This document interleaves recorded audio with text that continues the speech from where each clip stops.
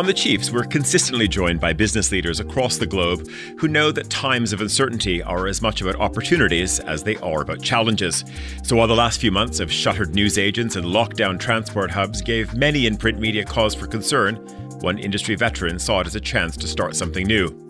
Joining me on today's edition of The Chiefs from his country home in Piemonte is renowned Swiss-Italian publisher and industrialist Mr. Carlo De Benedetti, who, on September 15th, will launch Domani, a newspaper with distinct digital and print editions.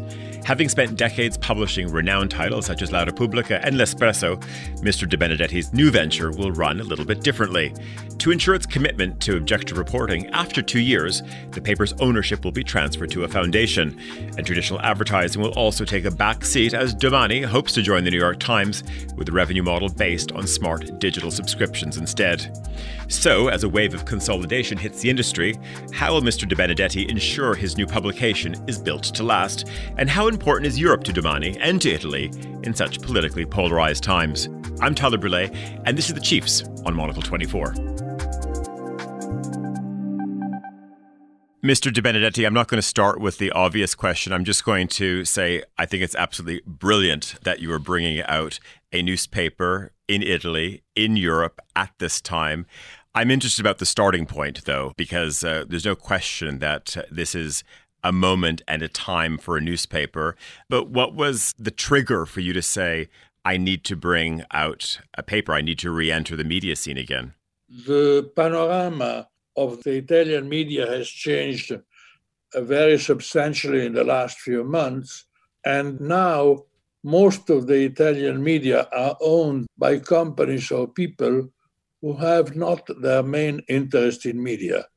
They are mostly in other business, and they own the newspaper mostly to protect themselves from being criticized.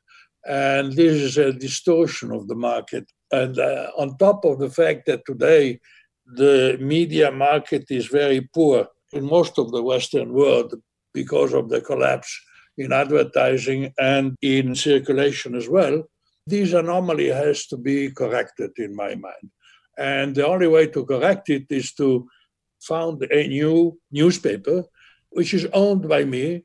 After the first 2 years, which are really the startup years of the new publication, the ownership of the newspaper, which is called Domani, will be transferred to a foundation, which is absolutely exception in the Italian market, where there is no newspaper owned by a foundation. It's quite a rare case in Europe as well, because apart from The Guardian and the Frankfurter Allgemeine, I don't know any other newspaper being owned by a foundation. Now, a foundation per se is not a guarantee of independence of the newspaper, but it is a precondition in my mind. There is no alternative interest. There is no economic interest. We are not linked to any party. We are totally independent. So it's up to us to do a good newspaper, but there are the conditions to be a success. Mr. De Benedetti, when people hear foundation and media trusts like The Guardian is, oftentimes people then think, okay, you're talking about a not-for-profit outfit. You're talking about something which doesn't really need to sustain itself in the traditional terms of being a media company. I would assume that is not the case. There can't be a bottomless pit in this foundation. Clearly, the newspaper needs to be able to also sustain itself and not just rely on donors with deep pockets. No, I fully agree with you. The success of a newspaper is always linked to its substantial independence. What I mean by substantial independence is that newspaper has to be profitable by itself, not having to be subsidized by anybody, including the foundation. The foundation is not, again, the solution for the success. It's just a way by which you can tell and openly tell to your readers that you are not linked to any other interest. If the newspaper is going to be a success, it for sure has to be a profitable business, which is possible in my mind. If we look across the world, we've certainly seen this wave of consolidation, and that's on all continents. Arguable whether that has worked or not. I think many would say this idea of trying to find efficiencies, whether you're in Australia or whether you're in Denmark, across a variety of different titles, shared newsrooms, one printing plant for everything, et cetera, et cetera. Of course, we've seen this moment. This has been going on for some time. We're now in a period where we've seen some very big, high-profile names, some of the wealthiest families in the world, of course, moving back into the world of print, wanting to own their newspaper of record, their favorite magazine. Of course, sometimes, as you said at the very beginning, to protect their interests. It's great to have the shield of a media brand. Do you think, though, this is probably the way the world is going to go? And I want to come back and talk about, of course, business models in a moment, but is this the direction? It's almost going to be a two-channel world, maybe more foundation-like approaches or models for media companies, or the other direction is just going to be back to a new generation of media titans where, yes, their interest might have been in technology, but of course they have now moved into, and they like a bit of, maybe not ink, but they certainly like the notion of a bit of ink on their fingers still. I'm unable to have a clear answer or a unique answer to your question. I think we are going to be both. Let's say take the Washington Post case, in which the owner of Amazon, Jeff Bezos, have bought into, and surely it has done it with the Washington Post and not with, let's say, Chicago Tribune, because he wanted to have more influence on the political scene in Washington, D.C. That's for sure. Now, I don't know of any newspaper which is moving into the direction of a foundation now. It might be, I don't know. I think it's more likely. You mentioned one word, tycoon of the press. I mean, there is a big difference between a person like Rupert Murdoch, who is a tycoon in the press, and people who have most of their interest outside the press and invest in a press venture or organization or company just because they want to protect, in a way or in another, their main economic interest. I don't see new tycoons coming, but that's normal. You don't see them as long as they don't manifest themselves. And I take the Italian example. There is for sure the reason why a group owning Repubblica and Espresso in 20% of the Italian press has been bought by Fiat for reasons which are very clearly linked to other interests and not to a specific interest in the press. I want to maybe start with you maybe pulling out your graphic design and editorial tools for us. It's difficult to do, of course, on radio, but you're going to have to do it. What type of newspaper will greet people over the coming weeks? Of course, there must be a lot of work being done already on front pages, etc.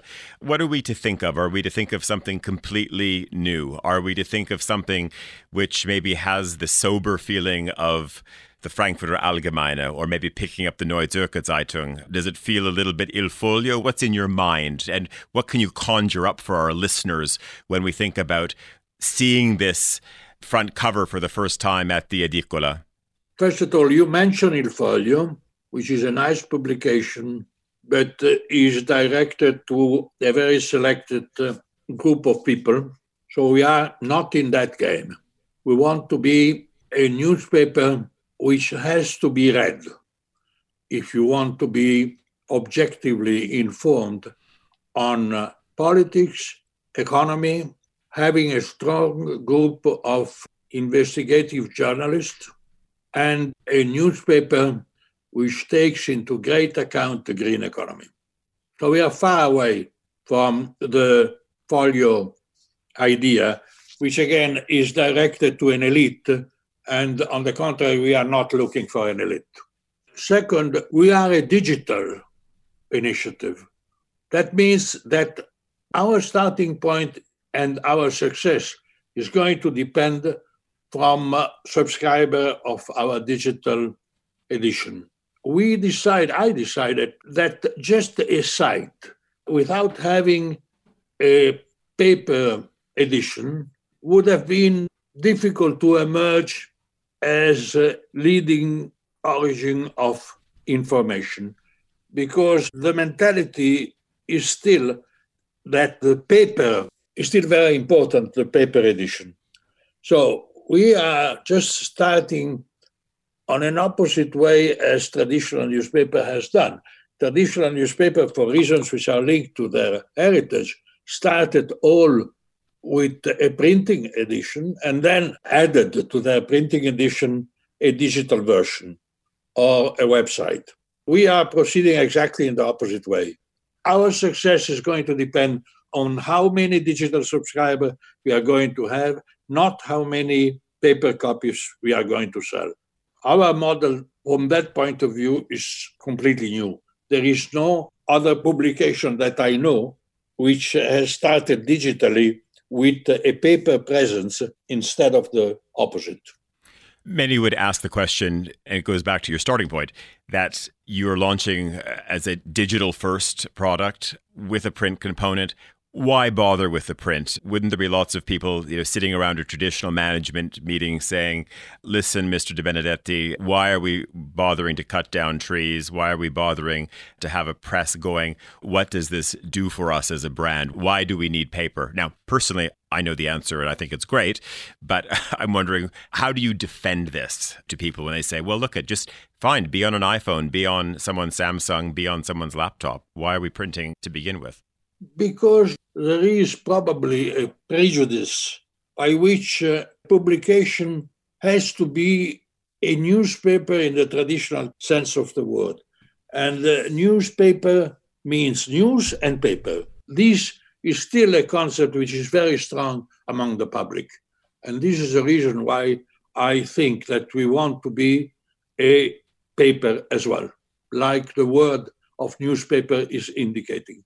Does this mean then that I can be in Napoli, I can be in Rome, I can be up in Udine, and I will be able to find a copy? Or are you thinking the print edition is really something which is major transport hubs? I'm only finding it at Milano Centrale when the world is flying around again. It's only when I get out to Fiumicino that is maybe this is where people are getting it. And of course, I mean, if you're subscribing digitally, yes, maybe you get it at home or not. But where do I come into contact with the print edition? And I guess my question is how limited is it? Because of course we see print runs being shrunk. And some days we all look at the same newspapers. And sometimes I think, why do you even bother? Because it's not the newspaper that I fell in love with.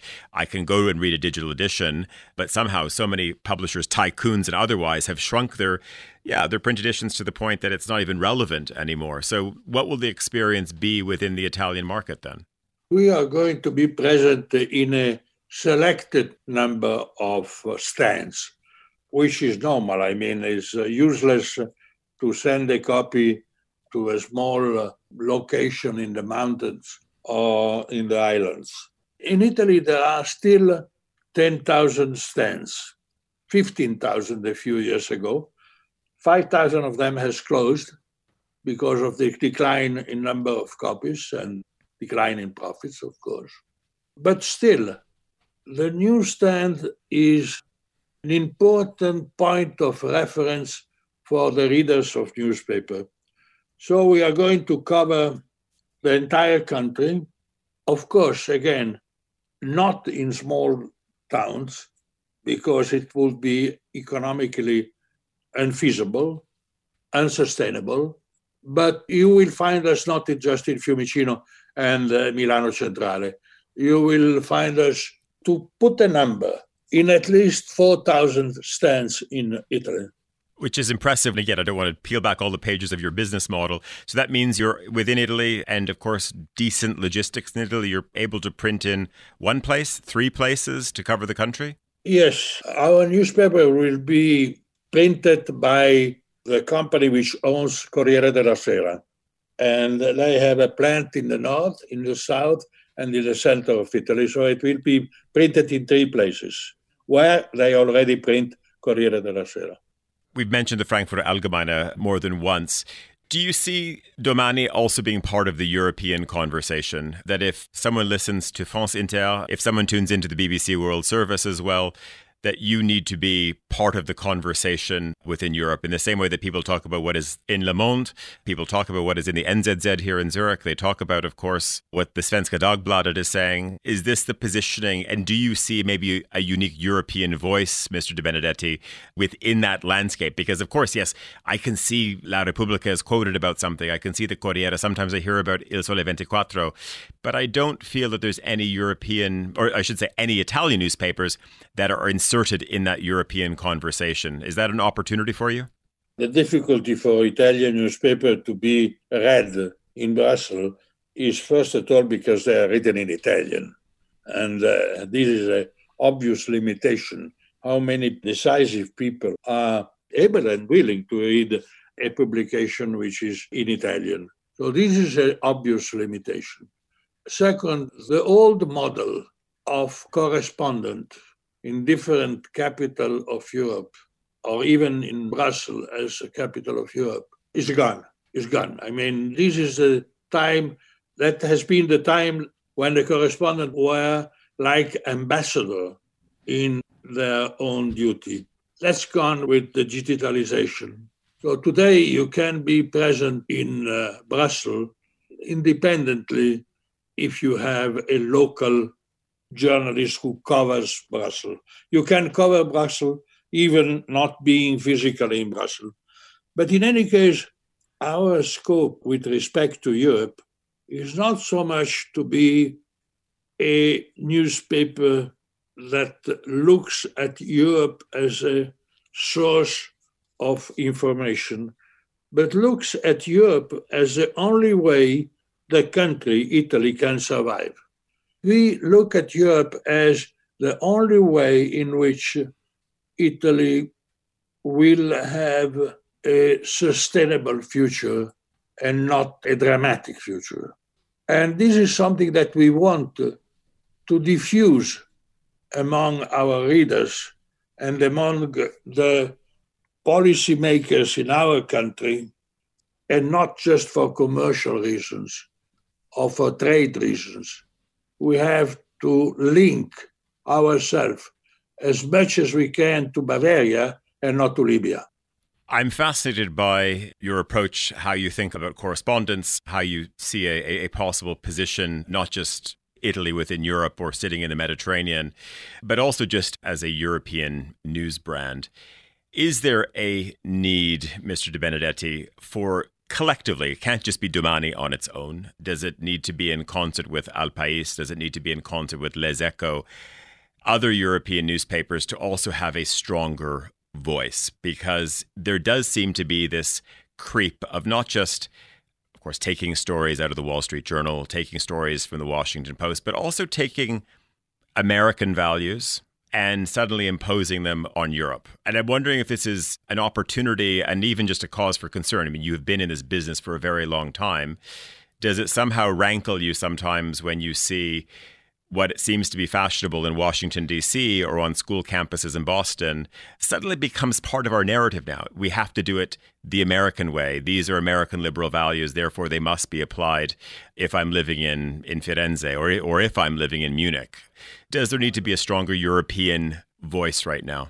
I don't think we need to go the American way.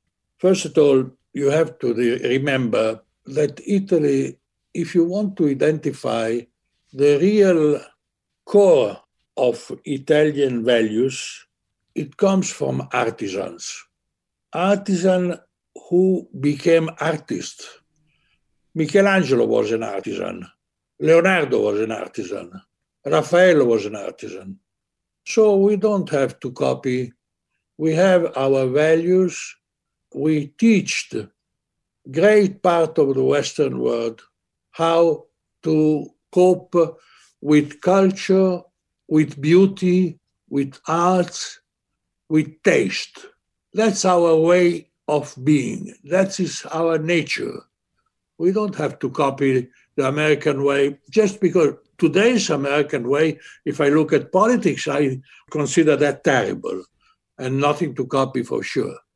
But luckily, America is not just the administration, it's many other very positive elements of the society, despite the fact that when big events like the COVID, for instance, the coronavirus, hit a country like America, you see that what I would call the tissue of the American society is much weaker than the European tissue. Apart from the terrible mistake made by Mr. Trump, the American society is not prepared to be confronted with a pandemic. The society is very weak in terms of being a network of people. And the network of people is a network of families. And the family is a stronghold when we are in difficult waters. You very eloquently painted a picture of a nation of artisans, a nation of artists. And when we think about those artisans, you're also speaking from a country which has made an extraordinary contribution to magazines. Of course, we can talk about the culture of Italian books as well. But if I think in contemporary terms, the power of Italian newspaper design, the power of Italian magazine design, its global influence, that's one thing.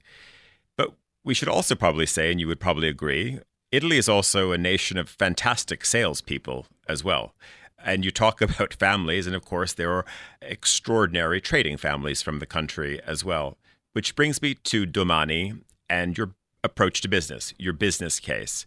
I'm curious because if I think back, Mr. De Benedetti, to the golden days of La Repubblica, when I would pick up a copy in Milan or at a newsstand anywhere in Europe, if I think about the golden days of L'Espresso, these were magazines that were juicy and thick, full of advertising from every sector, from luxury goods to energy to automotives, banking, all of it was there. Now this has changed, and it's changed for everybody. Have we forgotten how to sell? Should we somehow reinstate the art of selling again? Because to me, it seems like this is one of the lost arts in media now. You have always to consider the two different markets in terms of advertising. The advertising on the paper and the advertising on the web. The advertising on the paper is something which is not going to be a problem for Domani, for a simple reason. We are going to have 16 pages, and we have already booked orders for the first day of Domani for 50 pages. So you can say that is because the first day, of course, I recognize that this is a good reason, but we don't want too much advertising on the paper for a very simple reason, that when you have 16 pages, all in all, you don't want to disturb your reader by putting a lot of advertising. You can have a very limited quantity of advertisement in the paper because otherwise people will be disturbed, and it's not going to be good for our circulation. On the web, the game is totally different. As you know, the way by which you are going to attract people to Domani is going to be the social media and playing the game which is played on the social media, which is not the same game which is played by the newspaper today. And by that, I don't mean just the digital version of the newspaper. I mean really the digital edition of our newspaper, which has to be directed to younger people. We want to attract young people to come back and read the newspaper, not on the paper version, of course, as a source of information. And, I personally am very confident this is going to come back in the direction of what originally has been a newspaper. Originally, the reason of existence of a newspaper was to put news in order. This news is going to be in the front page. These other news you cancel because it's not important. In the web, there are so many fake news that many young people will be attracted by something which gives you a hierarchy of importance of the news and granting you that what is written on that site is true, or at least at the best of our knowledge is true. Now, some would say that the hierarchy of news, Mr. De Benedetti, can be sorted out with artificial intelligence. You don't need editors to do that, etc. The hierarchies can happen by themselves. Of course, many would say otherwise as well. You still need classic editors who understand their readers, who get their point of view, etc. So for argument's sake, let's agree that, yes, you absolutely need an editorial team. You have to have seasoned people who understand what makes a good front page, whether that's on a digital edition or in print. But it raises the question, you talk about a young generation, and I guess this is one of the problems. Yes, you've got advertising, which helps support digital, and then you need people to pay for it. And here's my question. We see in Italy an aging society, which many, of course, are buying the full package. They may not read the digital edition, they're reading the print edition of La Repubblica, but they still believe in subscribing. But you have a young generation now who are getting everything for free, and they expect that news is free. Do you see a current where people are going to pay for news, particularly when you talk about people who are probably under 30? The big mistake all the publishing industry throughout the world has made in the last 20 years has been to associate the concept itself of internet, which is for free, and giving away values and products for free just because they were on the internet. That has been the big mistake that we all did.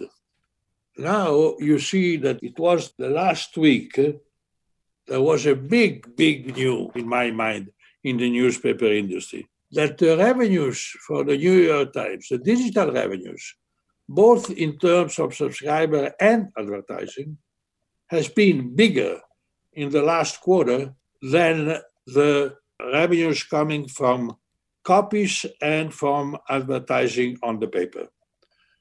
This is the direction. The New York Times has understood it and elaborated and practiced very well in the last few years.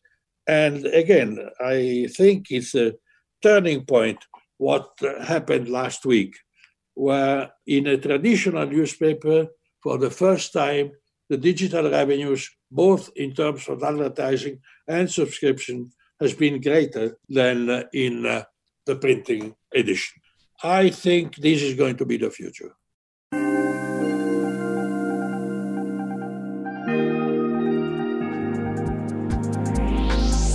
My thanks to Mr. Carlo De Benedetti for joining us on this week's episode of The Chiefs. And don't forget, the Chiefs Conference is coming up on September 17th, live in person at Suvretta House in St. Moritz. Many of the guests we've had on the series, along with some fresh faces, will be in conversation to reflect and look forward to the coming year ahead. Head to monocle.com to find out more. The Chiefs was produced by Paige Reynolds and edited by Louis Allen. I'm Tyler Brulé in Zurich. Thanks very much for listening.